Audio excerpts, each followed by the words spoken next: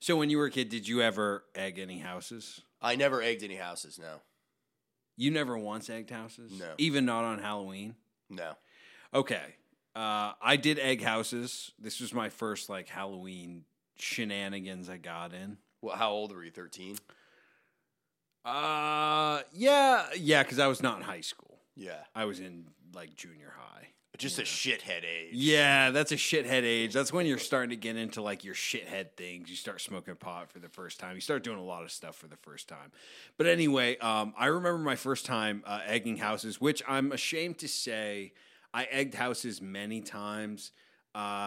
Which the reason I say I'm ashamed to say it is because now, I'm almost a 30-year-old man, and I think about like owning a house today and someone egging it, someone taking like a raw egg and throwing it at my house, and then it just sitting there, and then the morning comes and it just starts like boiling on my roof, and it's impossible to get off, and it's just a fucking hassle. I didn't think about that when I was a kid. I just thought like eggs are for two things: eating and fucking people's days up. Both equally enjoyable. For me, the latter was more enjoyable. So anyway, I was a shithead when I was a kid. So I remember my first time throwing eggs. I was so nervous because I was with egg throwing experts. I was with my friends who, like, every Halloween they were like, yeah, we egg houses. Was this in Brunswick? Yeah, this was in Brunswick. And they would egg houses, like, in their own neighborhoods, which, balls to go into your own neighborhood, to go 2 houses down from where you live and to egg their house. And then your house is the only house not egged. Yeah, so that's where this leads to. I got into these egg throwing escapades, and I was so nervous my first time like egging houses. I remember just running down the street while everyone else is running, because like the first 2 or 3 eggs you throw, a light will come on. Because what you do is you throw eggs at the first house till like a light comes on and they kind of notice.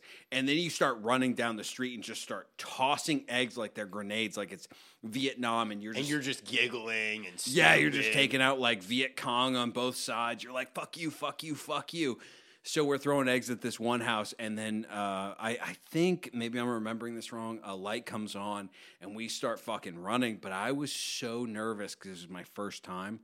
I remember just like haphazardly like tossing eggs, like I'm that fat guy in Platoon at the beginning who ends up dying. Like I'm not hitting anything. I was just watching my eggs like just go into cars, just go into like pets and shit. Like none of them hit houses. But anyway, so we went out for a night of egging, my first of many, and like you said, it was a bit odd that I was staying at my friend's house, and a few other people were staying there, and his house was one of the very few that hadn't been egged. And I remember very early, we were all staying in the basement. We were in, like, sleeping bags or whatever, because I don't know how old at the time, 13, 14. And I remember his dad coming down to the basement and just being like, did you guys egg houses last night?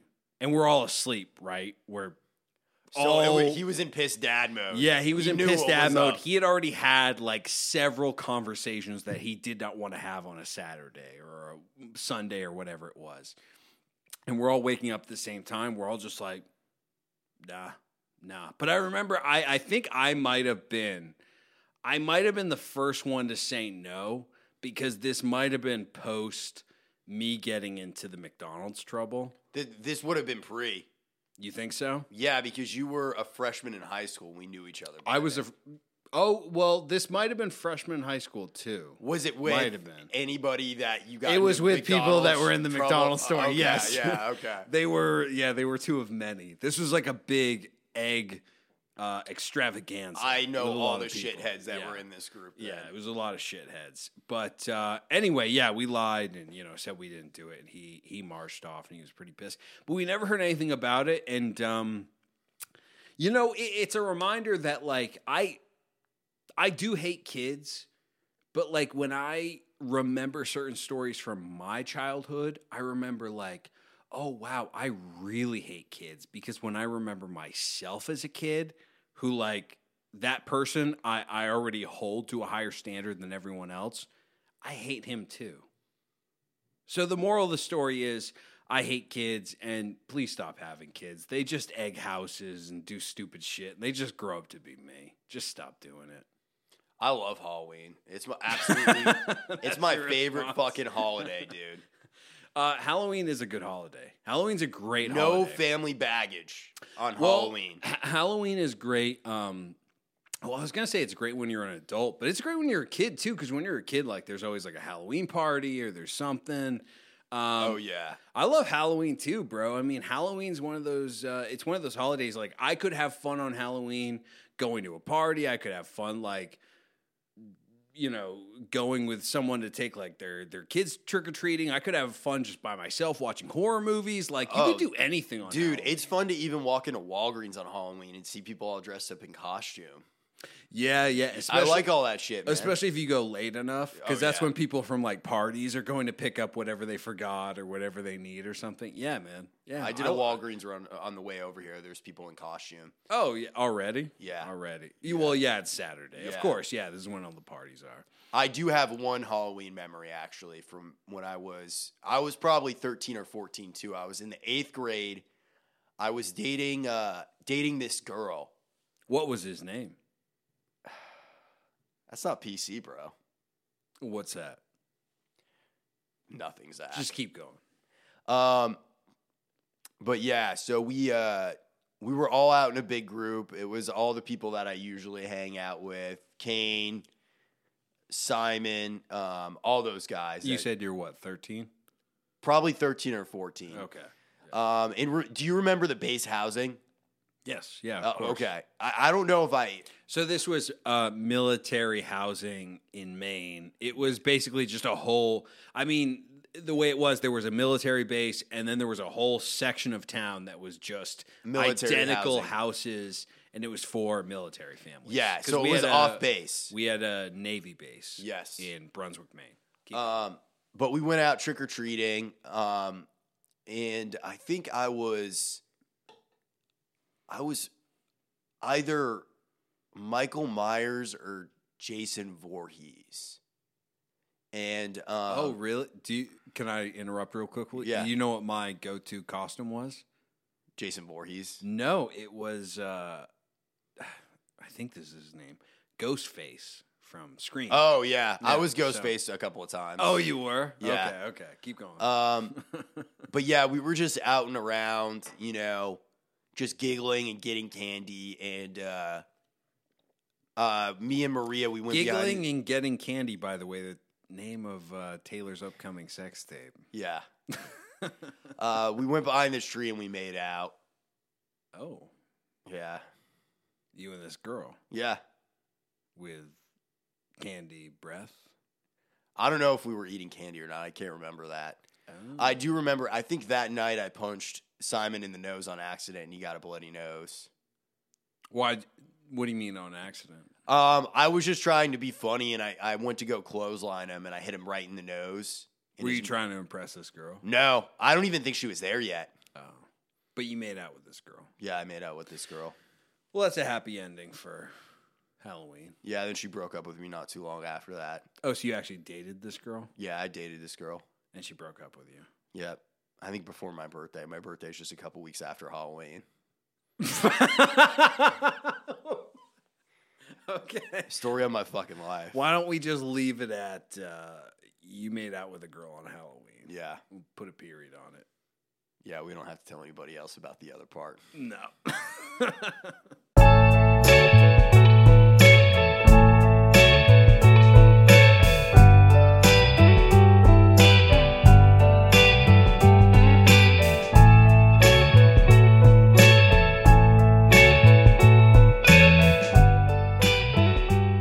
Broadcasting straight from Big Rock Candy Mountain, I'm Zachary Lehman. And I am a little under the weather and Taylor Berryman. Do you have COVID? Yeah, I have COVID. I was actually hoping to give it to you. All right, where can people find your COVID ass?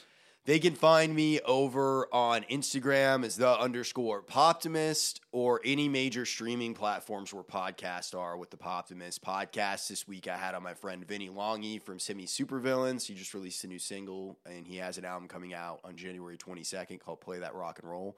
So go check that out. Okay, if you'd like to get COVID, go to all of those links. If you would not like to get COVID, I'm Zachary Lehman on Twitter and Instagram. Oh, no, on Facebook and Instagram. On Twitter, I am Writing Lehman. For some odd reason, I still have that. This week, we're talking about something I'm very excited to talk about. It makes me feel like dancing. We're talking about the one and only character of Negan from... Whether you love it or hate it, the one and only Walking Dead, right? Yeah, no, Negan. I had fallen off really with The Walking Dead at a certain point, which most of America has. Yeah, and I remember the first night that The Walking Dead came out. I think it was Halloween night 2010. Yes. So this is what I want to talk about. Did you watch it the night it premiered? Because Yes. I'll just say before we get into this, we're talking about the episode "Here's Negan." Yeah. Which is one of the newer episodes from season 10, one of the final episodes. But let's quickly go over kind of our experience with Walking Dead. So you watched it the night it premiered. Watched it the night it premiered, and then right after that they played it in black and white, watched it again. Yep, that's right. I remember and that. I was super into it. I loved it. Frank Darabont did it. Shawshank Redemption. The Mist. Big Lot fan of of that. stuff. That was really the beginning of fucking John Bernthal too. 100%. Being like a big actor. 100%. He was in the first 2 seasons as Shane, and now everyone knows him as the Punisher, and he was just Tony Soprano's dad in Many Saints, and he's all over the place. He's huge today. Yeah. I probably watched it through the 3rd season, which was the prison season with the governor. Yes. But I started losing interest after that. And truthfully, I started losing interest somewhere in the 2nd season because I really liked John Bernthal's character, Shane. And he I won't say spoilers, but he dies at the end of the 2nd season. And I thought his character made the most rational sense for the world that they were Interesting. living. Okay, that plays into our episode tonight. Yes. Yeah, so my relationship with The Walking Dead, I mean, we come from a generation where I feel like people our age, it's impossible to say The Walking Dead was not somehow significant. It was a in your cultural childhood. phenomena. 100%. When I first saw The Walking Dead, I did not see it the night it premiered. This was back in the day when, I had Halloween plans.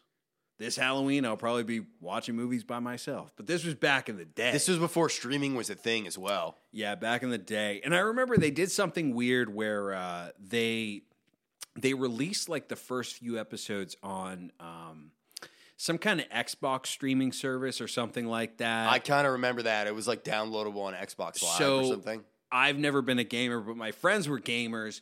And I remember my buddy saying, yo, this show, you guys got to come over tonight and watch it. And I can't remember. We probably like smoked weed and watched it or something. And we watched the first 3 episodes. And I remember even then knowing the name Frank Darabont. So already when I saw it come up, I was like, oh my God, this is going to be amazing.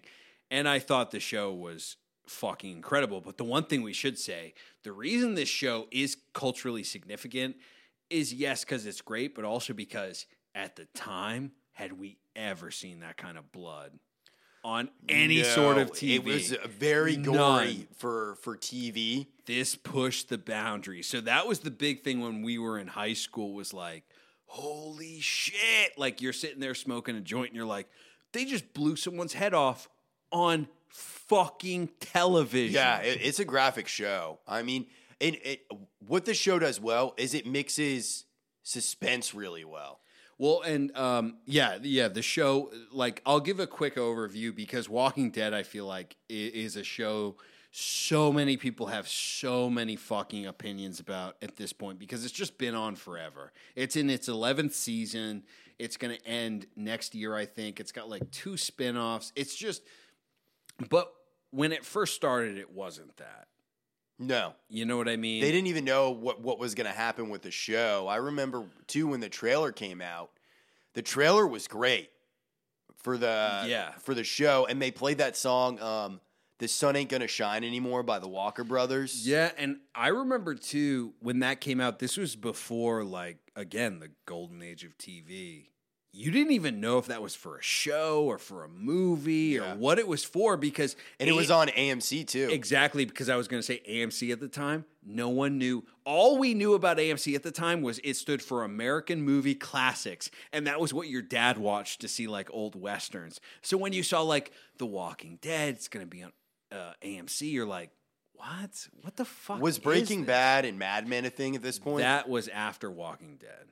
I believe Walking Dead was... Oh, actually, you know what? Breaking Bad might have come first. Breaking Bad might have come first. Because I do remember watching Breaking Bad, because I remember those first 2 years of Breaking Bad weren't that popular. It was like, AMC, what are you talking about? And then it was like the third year, right when Walking Dead came out, was when it was on Netflix, and it was like blowing the fuck up. But yeah, so anyway, Walking Dead, obviously, it was huge when we were kids. Since then, obviously, the show's still going. It's about to end. But what I will say is, you know, the go-to thing is for people to be like, oh, Walking Dead sucks. It's gone on too long. I 100% understand those criticisms. What I will say, as someone who is still watching The Walking Dead and still enjoying it, so all you fuckers can go fuck yourself, I'll say this. I am a 28-year-old man. You know, I have 30 rearing its ugly head around the corner. Friends, they've come and gone. Jobs, they come and go. Girlfriends, you already know. They come and go. You know what's fucking been here from the start? You know what's never left me? The Walking Dead. And let me give you this. I'm not saying this as someone who, like, The Walking Dead premiered and I was all of a sudden like, oh my God, my life has changed. No, I was still a depressed piece of shit. It took me many years to really buy into The Walking Dead. I don't remember you being into it right away. No, the first season, like I said, I watched it with my friends and I was like, wow, this is amazing. But I remember the show losing me in like the end of season 1, even season 2. I think I watched season 3 with the governor. And I remember everyone being like, the governor's the greatest. And I was like, this is dumb. Yeah. There was still stuff I liked. But anyway, I gave up on it for a long time. And then, you know, I became an older man. I became a man who had seen some of the darker sides of life in a very direct fashion, you know, whether it was through relationships or bad jobs or just bad decisions. Like through, as Matthew McConaughey would say, LIVIN, living. Yeah, let's just say when I gave up on Walking Dead, which was probably in high school. I mean, I remember being a dick. Like, I remember it premiered. You were a dick to me when I was still watching it. Yeah, well, you probably deserved it. But I remember people watching it, and I would make fun of it because I would be like, the writing's horrible. It's just whatever. The writing is kind of horrible, but most times. We'll get into that later. Okay.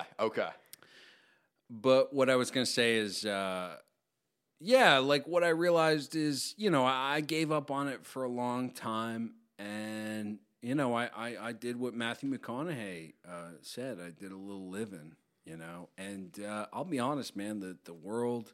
When I left the warm embrace of The Walking Dead, I mean, it was a cold world. You know, a lot of people, they took me in and then they threw me out. A lot of people denied me just straight out. You know, there's a lot of hardships out there. And then I remember one day just kind of thinking about my life. And I don't remember if I was alone. Maybe, I could have been with someone else. I could have been in a relationship at the time. I remember just thinking to myself, like, just thinking about all these years, all these things that had disappeared, that had come and gone. And I saw some advertisement for Walking Dead, and I was like, wow, that's still here. You know? It never disappeared. And I jumped back into it. And was this pre-Negan? No, this was post-Negan. Because I was still a Walking Dead hater when Negan came around. Even though I loved the character, I was still a Walking Dead hater. I was like, what? This is not saving your show. But watching it in the context, again, I know all the Walking Dead flaws. I accept them all. I'll say this about the show. Today, The show is, every flaw you can say is 100% true. I will say, because the show is not the phenomenon it was, and now it's just sort of this smaller show. It's more of like, it has a big cult following. Yes. Well, because that's what's left over from, 12 million people watching a week, which is insane for any AMC show. So now, it has a cult following because now it has, 100 spinoffs or whatever. So there are people who love it. I'll say this about the show. I 100% agree with the criticisms of the overall story. However, once they got to this point where they didn't give a shit about like, oh, people are watching, people are not watching, some of their best episodes have been recently because they have this freedom to sort of be like, you know what, fuck it, we're just going to focus on this character and do this story. And one of those episodes I want to talk about is an episode that came out last year. It was part of their COVID episodes, which is about 6 episodes. It was kind of a bonus to their last season, which had been cut short because of COVID. They did these 6 episodes. And these 6 episodes are really interesting because every episode they were under strict COVID restrictions. So they filming down in Georgia. Yes, filmed in Atlanta, Georgia. So they had to focus on 1 or 2 characters every episode. I would say 3 of them are probably just like filler bullshit, but 3 of them were like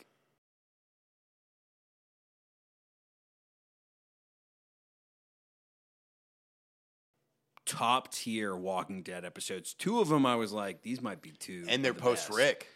And they're post Rick. One of those episodes I want to talk about, which is Here's Negan, which was the season finale, where they told the origin story of the one and only, the American hero, Negan. We are Negan.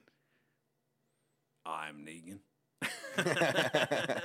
Played by Jeffrey Dean Morgan, we should say. Who is immaculate, bro. Who, by the way, before we get into the episode, let me say this about Jeffrey Dean Morgan. Before Jeffrey Dean Morgan was in The Walking Dead, do you remember he was like the Sean Bean of Americans. He was always killed in everything. Yes. He was in the first Weeds episode. Watchmen, Weeds, Supernatural, Grey's. I mean, it was over and over. He was the dead guy in everything. We were Jeffrey Dean Morgan fans pre-Negan, though. Way pre. Yeah. Well, oh, yeah. Because of Watchmen. That was the thing is, even though I wasn't watching Walking Dead, I was happy when he got cast because I was like, because I knew, like, from what they said about Negan, he was going to come in and just, like, bash people's heads in. And I'm like, oh, shit, that's the guy who always dies in all the movies I love. Like, that's so cool. He's going to be the guy that kills people. Anyway, Negan comes in. Season 7, I believe. So this is already after The Walking Dead has probably lost some... Well, a little bit. Negan was the thing that made them lose. Yes, so because of the controversial season finale. Negan came in end of season 6. He bashed a couple very beloved characters. But it wasn't revealed in that episode, though. No, in season 7 it was. They left it as a cliffhanger and didn't say who he bashed their heads in.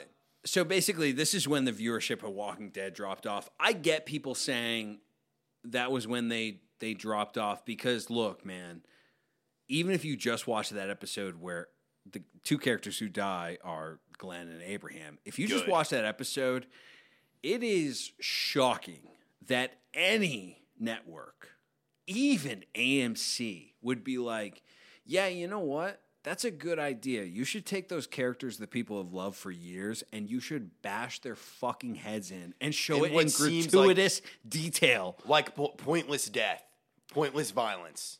Well, and it is to an extent, which we'll get to later. Yeah. But anyway, Negan comes in, he kills these people. I get a lot of viewership dropped off because his story went on too long. However, I will say today I watch Walking Dead. 99% of the reason I watch it is just for Negan.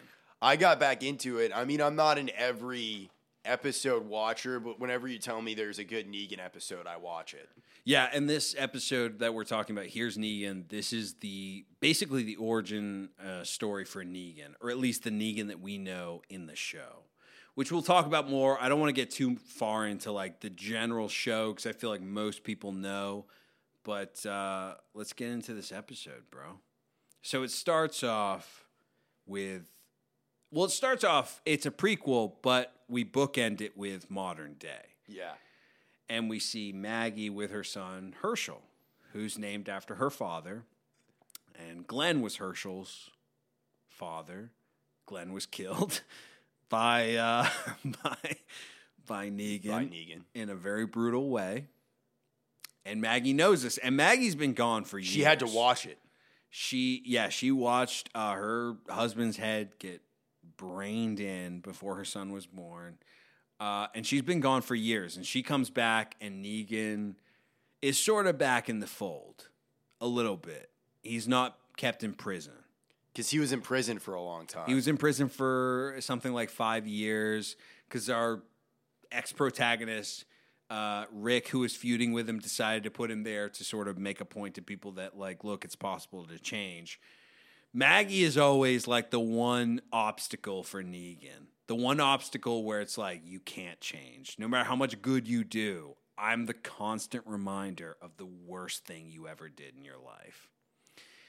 So we start the episode like this. And we have, then after that, they give kind of a look to each other where you're like, oh shit, some shit's going to happen between these two. Then Carol, who's one of the few characters left from season 1, she comes along and she's taking Negan to a cabin in the woods. Now, for those who don't know, Negan is obviously a villain for our heroes. He was a villain for 2 years, then he was in prison for a while. Carol actually let him go last season to take care of someone else that they were feuding with. And he did. And he thought the agreement was he was going to be let into this society. And integrate. And Carol's basically like, that's not going to happen. But she doesn't say it yet. She's taking him to this cabin, which this cabin, for Walking Dead fans, I believe this is the same cabin where Daryl got lucky. She takes him to this cabin, and he's talking the whole time. You can tell it's old school Negan where he thinks, like, just talking will get him out of anything. You know what I mean? And he's like, I think maybe you put a good word in with the council, it'll work, whatever. And she's just like, whatever. Drops him off at this cabin and is like, this is it. I'm sorry I can't give you what I promised you, but nobody wants you in this world. Which, why would they? And Negan even says, is this a council decision or is this a Carol decision? Yes. So Carol says, I'm sorry, the council voted and, we can't have you in there. And at the end he goes, because Negan can smell bullshit. Because he's a bullshitter. And he goes, did the council really vote? And Carol doesn't answer him, but we can tell the council did not vote. And another thing I should say is she says Daryl, one of the other few leftovers held over from season 1, he's still in the show. And she says, Daryl helped me bring your stuff here. Now, I wonder if that's true because even though Daryl hates Negan because he also watched him bash his friend's head in, they've kind of been through some things since then, and I don't know if the council voted, which Daryl's on, I don't know if Daryl would have voted him out. Well, you can also make an argument for that because Rick wanted to see Negan rehabilitated, right? That was the whole point of imprisoning that was his. him. He was trying to prove to everybody that, look, it's possible to change and we can all live together. And I think Daryl probably wants to still believe that because he was best friends with Rick. 100%, yeah. So, yeah, that's the whole issue with Negan. He gets left there by Carol, and then we basically see Negan alone at night with this fireplace going, and then we hear, knock, knock, knock. Little pig, let me in. Which is a line from an old season of The Walking Dead where Negan is coming to visit Rick. And he knocks with his bat, which we know is named Lucille, which we'll get into later. He knocks. He says, little pig, let me in. Because he's saying he's the big bad wolf.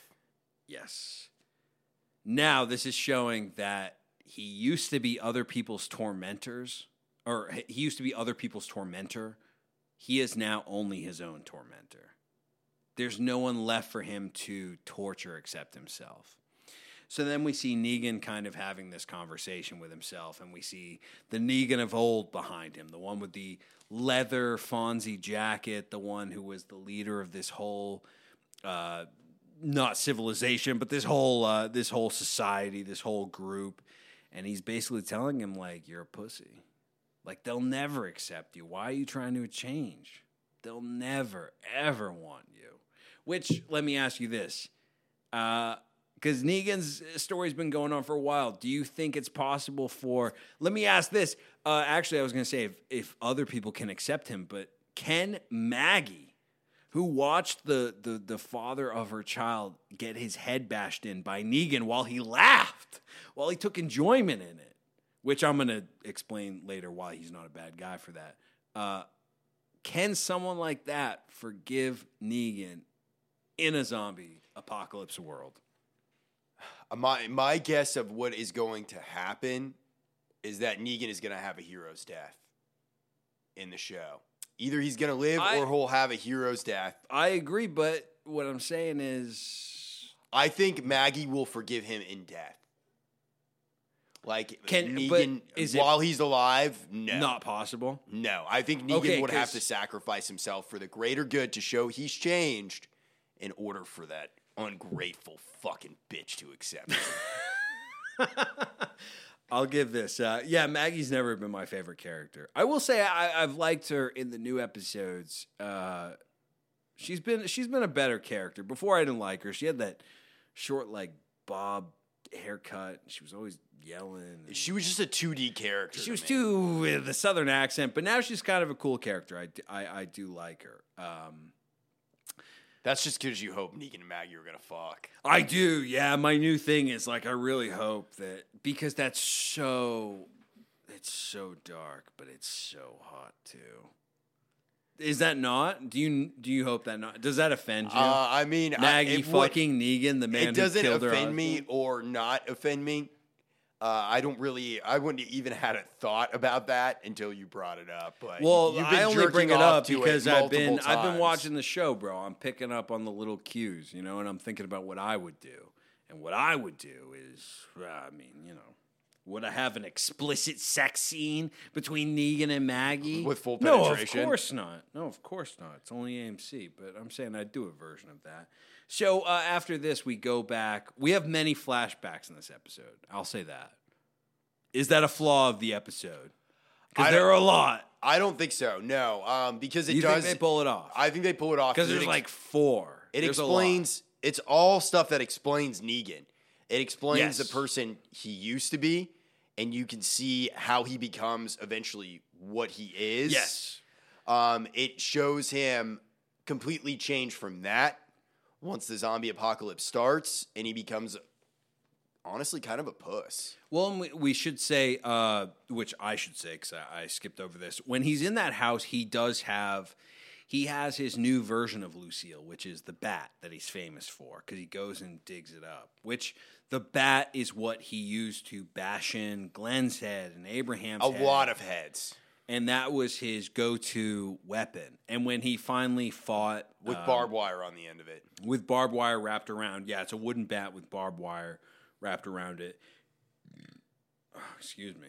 And the last time he fought Rick and Rick won, the bat was left there. It was broken. And he goes to find it. He digs it up. And that's what he's talking to, basically, when he's in this... cabin alone. He says to himself, his old self, he says, you're a cult of personality without a cult, which is true. It's a very fitting line. And it's not even an insult. That's the one thing I'll say about Negan. And I'll give a line that he gives recently.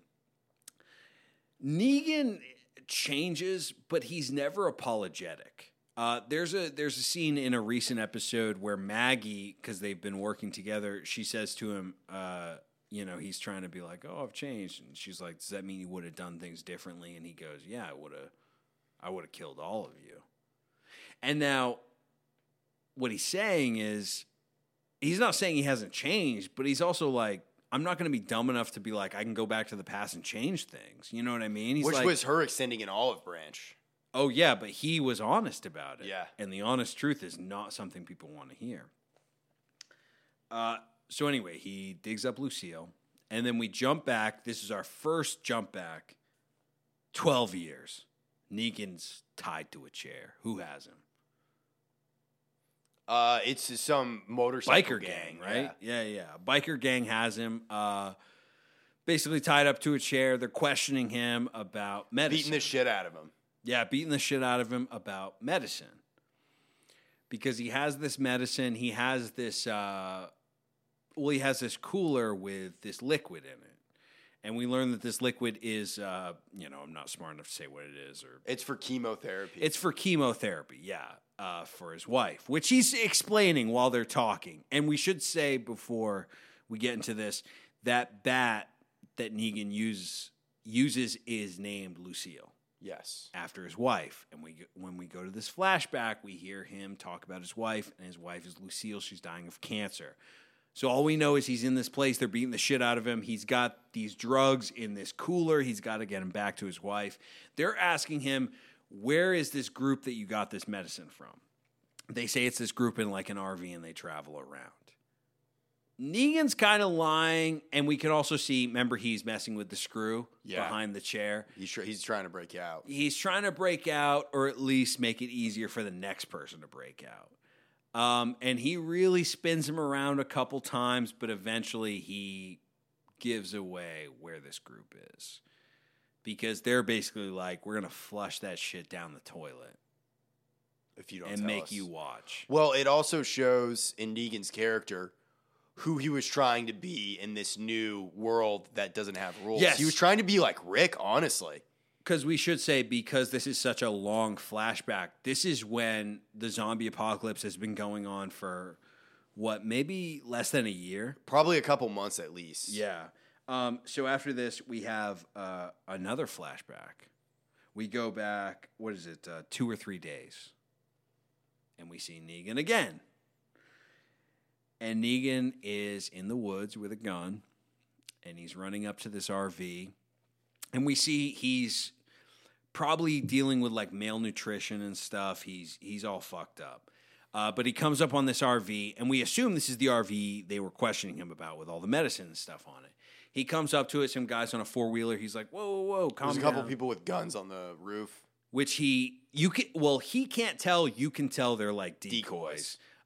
He passes out. He wakes up in the RV. Well, he gets knocked out. Oh, yeah, he gets knocked out. Because he has that gun. And he's like, yeah. give me whatever, Yeah, and that's right. He doesn't even know what he's saying. He's out of it. He's been out for 6 weeks. Yeah, because he's been on the road for however long, not eating anything. And then he wakes up in the RV. Right? Yeah. And then they give him food, and they tell him, we found your list. We found all the stuff you need. And the doctor, the doctor that feeds him, takes care of him, he says something about Negan's gun. He hands it back to him because it's empty. It's empty. There's no bullets in it. Yeah, he didn't have any bullets. So he wasn't going to hurt those people. Negan wasn't going to hurt anybody. And we also see, I should say, the guy who is we assume he's a doctor. I guess he never says he's a doctor. He just says... I think he does say he's a doctor. Oh, okay.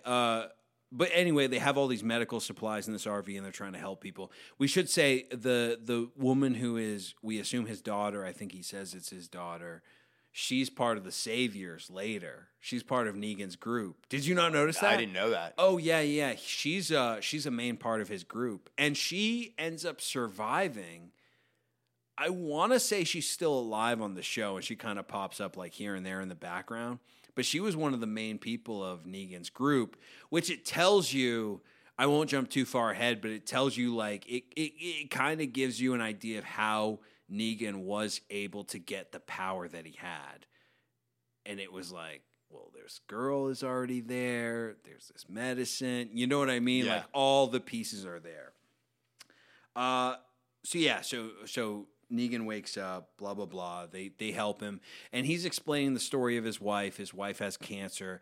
And he also explains, and the doctor's very surprised when he says this, he's basically taught himself to give his wife chemo. And that's how he's keeping her, not only keeping her alive, but keeping her from falling ill. Like keeping her in a stable condition. Because he thinks he's going to cure his wife. And he thinks like they're going to ride off into the sunset. Yes. You know what I mean? And I will say, because this doctor, when he's so surprised when he goes, you taught yourself to give chemo, it's a hint at how fucking capable Negan is. Yes, and how he's a survivor and he can adapt Because to the world. Because he says too, it's really not that hard. Like once you like look at like he says to whatever degree, he's like, it's not that hard once you basically, look at all the steps and everything.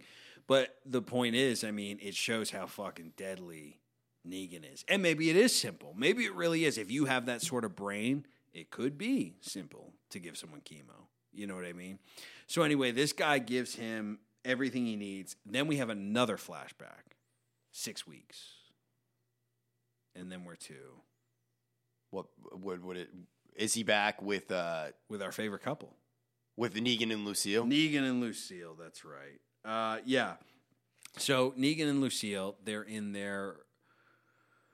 What I assume was their house before. Yes. I assume they've stayed in their house. Yeah. Well, it shows... There's other flashbacks, too, that show Negan pre the end of the world, basically. Pre-zombie apocalypse. And this is the same house, you think? It's the same house for sure. Okay. And they basically moved down to the basement, and they've boarded off the house. Yes. They have a generator. Negan goes out to siphon gas. That way he can keep the temperature right for a refrigerator for Lucille's chemo medicine. Yes. And this is the thing they're discussing when we first get introduced to them, which is there's zombies outside, so they don't want to have the generator on because the generator attracts zombies. But Lucille is Lucille, I should say. I'll look up her name in a second, or I'll have you look up her name. It's fucking Jeffrey Dean Morgan's wife, Hillary Burton, I believe her name is. Did she become his wife after being on the show with him? No, before. But he was already on the show, I believe, when they got married. But anyway, I think her name's Hillary Burton. She plays his actual wife. She does a fantastic job. They do a great job together too. And so when you're first introduced to them, there's basically these zombies making noise, and Negan's he's kind of hesitant to go outside and shoot one of them. We see, what's her name? Hillary Burton. Hillary Burton. Okay, yeah, great actress. And she hosts a show, too. It's like It Could Never Happen Here, something like that. It's on AMC. It's a good show. True crime series. Anyway, she's basically like, just go out there and kill him. Like, she doesn't see the big deal, you know? But Negan doesn't want to do it. And Negan says, remember what he says at one point to his wife? He says he doesn't want to get used to it, right? Yeah, he says, I don't want to get used to it. Or he says, I'm afraid I'm going to get used to it, something like that. And it shows not only how far Negan's come, but it also shows, this is one of my theories after watching this episode a couple times. The man that Negan becomes, I don't think is 100% based on Negan. I think it is a mix of Negan and Lucille.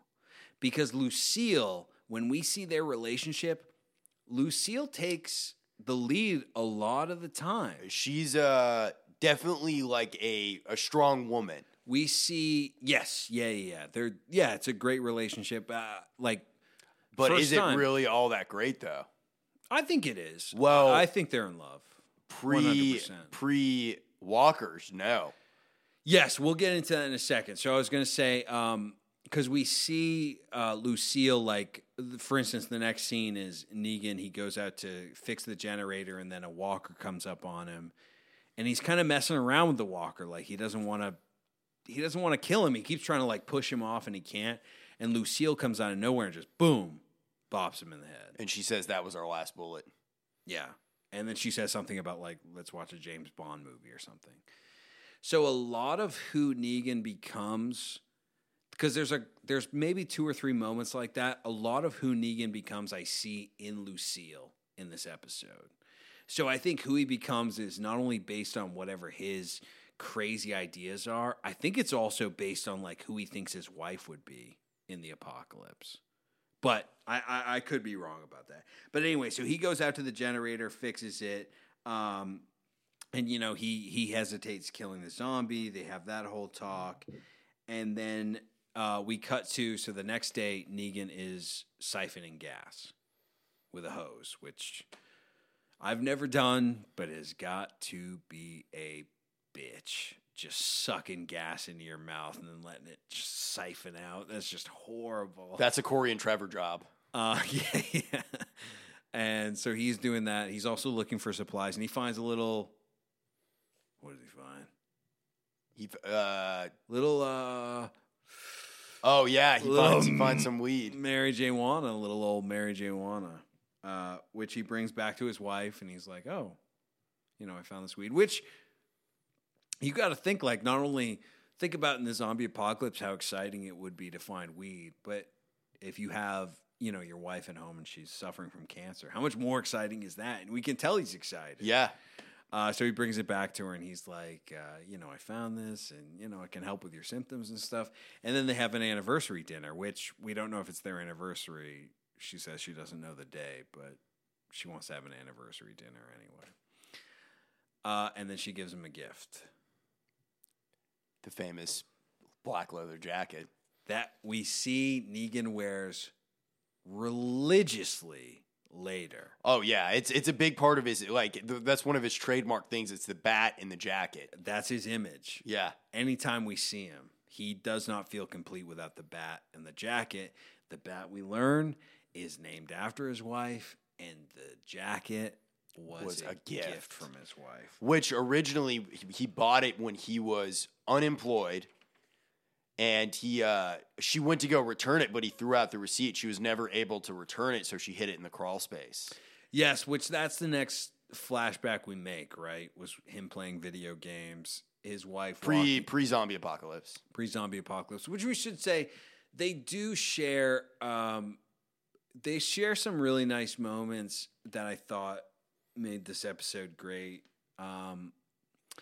They share a moment where they're having this anniversary dinner, and she brings out the jacket and stuff, and she comes over and sits on his lap, and she's basically saying, like, in a very playful wife sort of way, that she wants to mess around, and he asks, like, do you feel like she wants to do some cancer fucking? Yeah. Yeah. And he's like, do you feel up to it? And she says, I feel good enough. And that was a nice moment. And then another moment I really, really liked was when they were laying in the bed together and they were shivering and it was cold. And he starts singing to her. He starts singing, "You Are So Beautiful," which sounds so fucking corny. And I agree, it would be corny most times.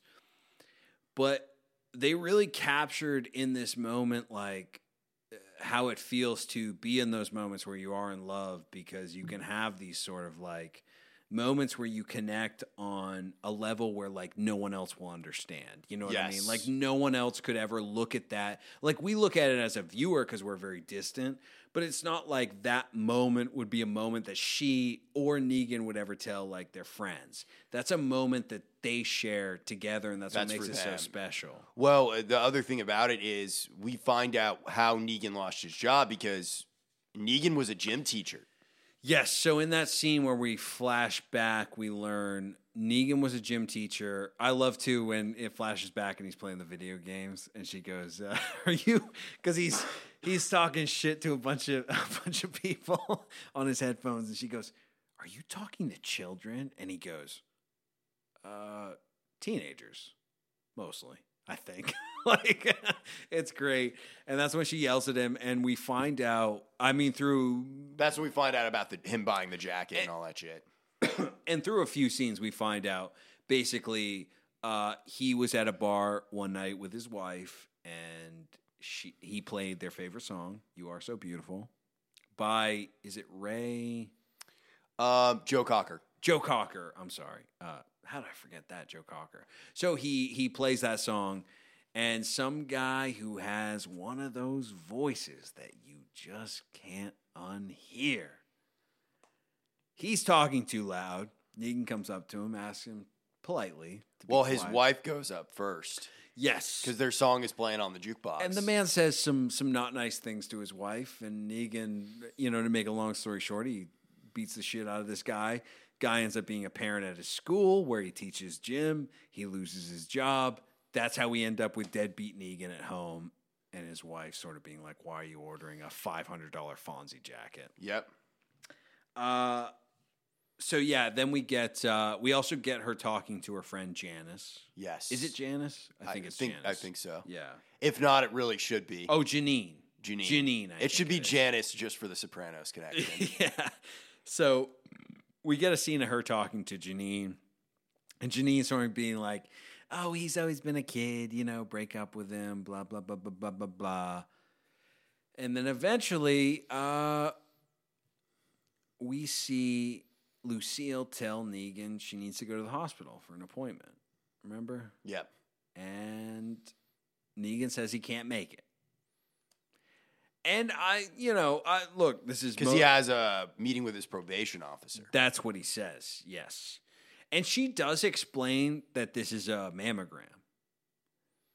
But like a guy, he doesn't take that seriously. She goes to her appointment, finds out she has cancer. And that they caught it early. They did catch it early. Yes, they do say that.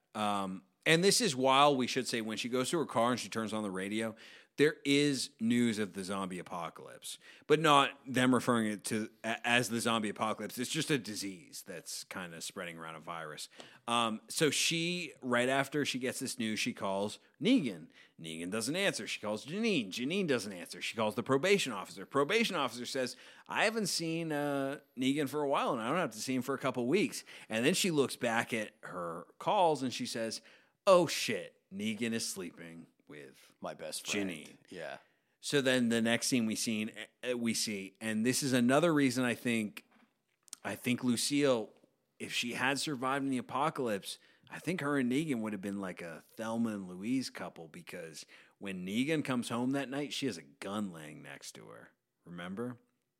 Yeah, she She has a pistol next to her, along with cancer pamphlets about like treatment and stuff on top of the table, but right below her, next to her leg, is a gun. And Negan comes home, obviously from having an affair, and he's like, what the fuck? But she says she has cancer, and Negan breaks down. Then we cut back to not modern day, but modern day in terms of Negan and Lucille. Because like you said, they smoked weed. He had that refrigerator. He was trying to keep all the chemo medicine at the right temperature. It all melts that night. They smoke weed. Which, is this an anti-weed message or? I don't know. So all this shit melts, and Negan starts talking about, I know these people. I know these people who go around, they sell medicine, blah, blah, blah. I'm going to find them. So that's when we cut back to them after Lucille's already said, I have cancer. And we know Negan's had an affair. We don't know if Lucille knows yet. But Negan's like, I need to go try to get this chemo medicine to save you. And she says, remember, she tells him, don't go. Just stay. Yeah, she wants him to stay. He feels obligated to go because she tells him about the affair. Well, exactly. He never confesses to her what he did, but she gives a confession to him saying she knew that he was with Janine. And she says something that's very nice of her to say, but obviously not true because you can never make up for something like this. But she says to him, you've made up for it. Like with everything you've done, which, hey, maybe in the zombie apocalypse, maybe he has made up for it. Yes. You know what I mean? Or to whatever degree he can. And he is breaking down because he's like, I can't believe you ever knew that. And he says, the night I found out you had cancer, I broke it off with her and never talked to her again. Even with this, which do you think Negan's wife says this to him so he won't leave? Do you think she's like dropping the hammer, hoping that he'll spend her last few months with her? Even if she did want that to happen, I think it had the opposite effect, clearly. Because Negan was like, now I really got to go do this to make sure she survives. Oh, yeah, because he was doubly in love with her. Yeah, he was even more in love with her. So basically, we're back at Negan at the RV, which the people obviously didn't hurt him. They give him everything on his list, all the cancer medication he needs. And then we also get introduced to the second Lucille. Remember? Because the blonde woman who ends up in the Saviors, the thing she whops him over the head with is a wooden bat. Yes. And when they let him go, they say, hey, there are these bikers on the road. You need to watch out for them. And she hands him the bat. And he looks down at it. And he has the Negan smile. And it's almost the same shot he gave when he looked down at that bat when it was dripping in Glenn's brains. And he goes, damn, girl, you pack a wallop. Like, he is falling in love with this bat. So he gets the bat, and then we are back to the bikers in the bar. Negan is tied up. And again, these guys are like, where's the shit? So this is actually where Negan does end up giving up the doctor and his daughter. So he can go and get the medicine to Lucille. Right. This is where they were threatening him before. This is where they up the threats, and they're basically like, there's no other way. Like, give us all the shit. He does end up showing them where they are on a map. We should say he's still messing with that screw in the chair. I'm assuming Negan knows, like, they're going to put one of them in the chair. Like, maybe he can give them a chance. Like, that's maybe, like, distant in his head. But they let him go. Once they get... Because they leave, he basically sent them to a few wrong locations. Once they get the right location, they go out, they get the doctor, they get the daughter, they come back, they give him his medicine, they're like, you're free to go. And as Negan's leaving, he turns back and he hears them terrorizing this woman and this man who helped him for no reason when they didn't have to. He hears them terrorizing these people. Well, I think this comes later because first he goes back to the house to go bring Lucille. Well, this is before he goes back to his Okay. house. He hears them terrorizing them in the RV when he's putting the when he leaves on the motorcycle, yeah, right? when he leaves on the motorcycle, exactly. Then he goes home. He's like, Lucille. And where does he find Lucille? In the basement where they always stay. There's writing on the wall, too, before he goes in that says, don't leave me like this. It says, please don't leave me like this. And it has a heart on it. Which I'll say, man, maybe it's because I've been watching Walking Dead the whole, all these years, but that was pretty. I think this was pretty emotional the way they played this. Well, here's what I'll say about Negan's character. He is the best written character on the fucking show by far. Yes, and I wonder if it's like one writer who's super into Negan. And it made everybody else get into Negan, and they just spitball ideas because it became the Negan show at a certain point. I've wondered that too, because if you look at the people who still like Walking Dead, most of them, it's Negan.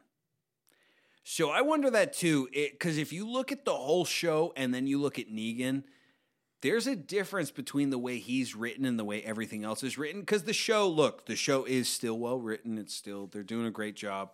But there's a lot of aspects to the show now that feel like, hey, we're meeting this standard.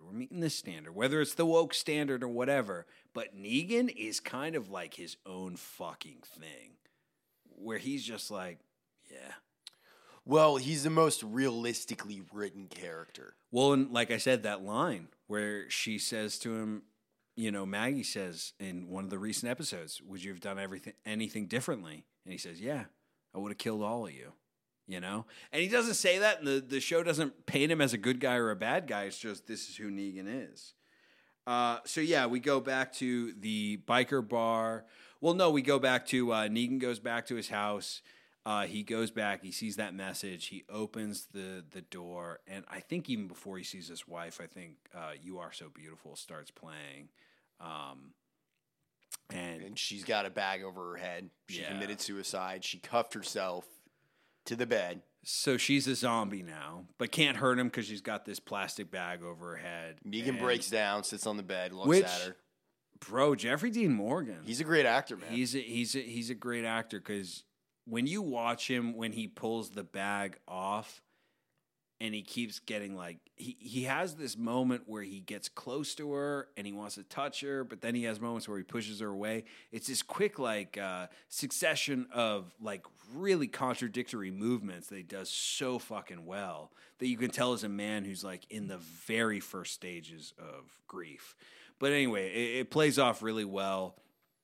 He ends up burning the house down, which I gotta say, what did you think of the burning? I thought it was poetic. Was it? Because it's him destroying what's left of his past. But should he have not given his wife a quick death before that and not just burned her alive? Well, he might have. We don't know. We don't know if he did or what he did. If I remember right, I think he was burning. He set the fire, and we still see her kind of like moving. Oh, but maybe I'm wrong. Maybe I'm wrong. But anyway, so he burns the house down. We see as he's leaving, he takes the bat and he knocks down the mailbox. Yep, of their marital home. Yeah, which is basically this is the birth of Negan. And then Negan goes back to the biker bar and he kills the first person he's ever killed. And he kills another guy, and then another guy, and then another guy.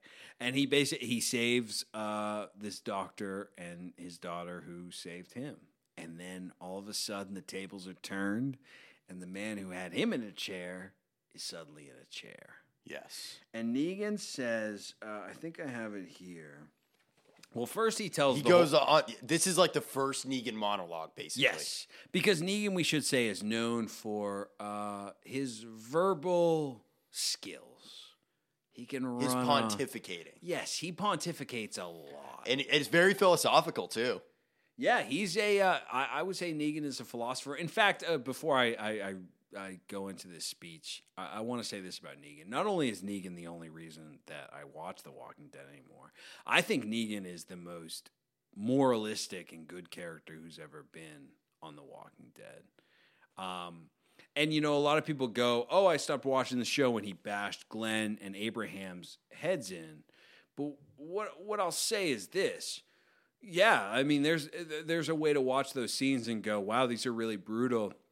However, think about Negan and think about how much he loved his wife, how much he loved Lucille, and then to have Lucille taken from him. And think about this, Lucille was taken from him not only by cancer, so not only one unfair thing, but then this biker gang doesn't let him get the drugs back to her soon enough. So it's another unfair thing. So the world... And she ends up committing suicide. In a zombie apocalypse. The world took Negan's love away. And even though that episode where he kills Glenn and Abraham, everyone was kind of like, oh, it's too gratuitous, it's too whatever. When Negan is deprived of Lucille, his acts of violence are an act of love. And the more violent he becomes, the more love he shows. Well, yes, because he's expressing love for Lucille in those moments. Because he's telling the world to go fuck itself because the world took something away from him that he loved.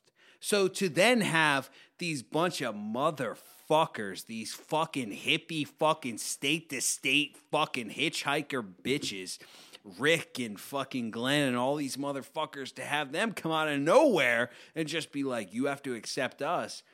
Fuck you. And not only that, I'll say this about Negan's little tiff with Rick in the main group. Negan did nothing wrong. Negan acted like America did. Negan said, look, these are the rules. Follow them. Everything will be all right. And Rick just had to fuck around. And then Negan, he did what the U.S. did multiple times. He got into a war. He couldn't win because for every one motherfucking piece of shit you kill, 3 more pop up. I sent my people to kill your people, and you killed my people. That shit was not cool. Yeah. He's just so great. The way he delivers the lines, bro. Yes. His acting is miles ahead of everybody else on the fucking show. Yeah, I'll say this. I mean, obviously, Robert Kirkman deserves all the fucking credit for creating a character like this. But I will say, Jeffrey Dean Morgan's performance is so fucking good because even people who hate The Walking Dead, those 2 seasons he got introduced, a lot of people were like, yo, they're dragging this on too long. Like, the stories aren't good. And I agreed, like, it was not written well, but Jeffrey Dean Morgan was so fucking on point. So charismatic as a psychopathic murderer, and you so like him. Believable. Yeah. Because he made you believe, like, okay, if the zombie apocalypse happened, you could be me, and you'd enjoy being me. You know what I mean? Yeah. And most people were like, yeah, that's probably true. So we should say, so he gives his first Negan speech in this bar once he has this man tied up, which he says to the doctor after he frees, go get your daughter or whatever. Mm-hmm. So we don't know what Negan's full plan is. We know he's lost his wife and he is fucking pissed. Well, he gets that guy in the chair. Yes, same chair he was in. Yeah, and he does a monologue, all of that. And what does he say? He says, he talks about the old world and his old life, and he explains to him I was a gym teacher. My wife Lucille, she's dead. He tells him the whole story, and I gotta say this is one of the best monologues I've ever heard because this is the shit that would go through my fucking head if the world ended and all these fucking rules just disappeared. He explains to this guy the whole story with him and Lucille and him beating up this guy and losing his job. And then he says to him, there were consequences to me seeing red. Seeing red was a bad thing then, and I was a bad man then. But see now, nobody's suing anybody. Nobody's getting fired. Hell, nobody's keeping score. Now, when I see red, it's just a question of what I am capable of. And man, I hate to break it to you, but I am starting to think that I am damn near capable of anything. And then he picks up his bat and he says, so this is for not killing me. Bam! Bashes that motherfucker's brains in. And then, first off, do you have anything to say about this man's brains being bashed in? I mean, it did make my dick a little bit hard. How great is the line, this is for not killing me? Yeah. Because it shows his mindset as a character in that he was a man who was frustrated in this old world. Yes. Because you see these moments of Negan not being a very good guy, cheating on his wife, beating up a guy at a bar, even though the other guy sounded like a piece of shit as well. Deserved it. He deserved it. He had it coming to him. But in this world, now there is no one to tell Negan not to do it. And if there's no one to tell him not to do it, he's going to do it. And this is the thing. As many arguments as you can make for this world, look, there's times where a man just can't be told no. And some men, when they can't be told no, they turn into something great, and Negan turned into something great. And the thing I love about him saying this is for not killing me, because most times you hear like, this is for Louis, this is for whoever. I love it because it is such a mind fuck to tell someone that before they die, because what you're saying, it translates to, this is because you are fucking weak. And you have a consequence right now. Yeah. Because you didn't think that this could happen. And you don't deserve to be alive if you didn't think this could happen. I'm stronger than you. And that's the only reason you're dying. Well, it's the role reversal, too, because Negan was in that chair. There was that opportunity to kill him. But Negan delivered on his promise, and he got out. And the thing Negan says to him, which I love, he says, before you said I talk too much, this time you're going to never want me to stop talking, because when I stop talking, some very horrible things are going to happen to you. And I love that. I love this episode. Look, Negan is the only reason I watch Walking Dead now. I love him. And I love this episode just because even just that line, this is for not killing me. I mean, that's just a level of writing that isn't on a lot of. Negan has so many fucking great lines in this show. Oh yeah, what's your favorite Negan line? So it's one of two lines. So when he first gets off the bus and he says, "It's about to be PP Pants City." Yeah, he says, "Y'all pissing your pants yet?" Y'all pissing your pants yet? It's about to be PP Pan City. Yeah. I love that. And then I love when he goes to one of the settlement that Rick has, and he goes in there, and there's that fat chick, and she's like, "We're starving in here," and he says, "You starving?" That's pretty funny. And then, okay, I got one more. This might have been the same scene where he was like basically coming on to the chick, and he's like, basically, "You want to be one of my wives, and I'll screw your brains out." Because post Lucille, he has like 7 wives. Yeah, and she smacks him, and Negan, what does he say? He's like, "I am so much more into you now," or I'm 50% more into you. It was something along those lines. I gotta go with my favorite Negan line was he comes to Rick's settlement at one point, and there's this I can't remember his name. There's this cuck guy who's trying to take Rick's place, and he's basically trying to box Rick out, even though he's been working with Rick. Because Rick's not there. He's trying to suck up to Negan. And Negan, to his credit, Negan sees through bullshit. Yeah, he sees what this guy is. And he smelled it right away. And I love when he asks this guy, he goes, "Don't you have any guts?" When he's saying something to him. And then a second later, he takes this fucking machete and stabs it into his gut and just starts cutting. And all these intestines start fucking falling out. And he goes, "Oh, shit, I was wrong. You had guts inside you the whole time." And he just moved on like it was nothing. Oh, yeah. Because he knew that guy would be a problem for him eventually. That's also why he killed him. Yeah. Oh, yeah, yeah. So, look, I'll leave this episode with this.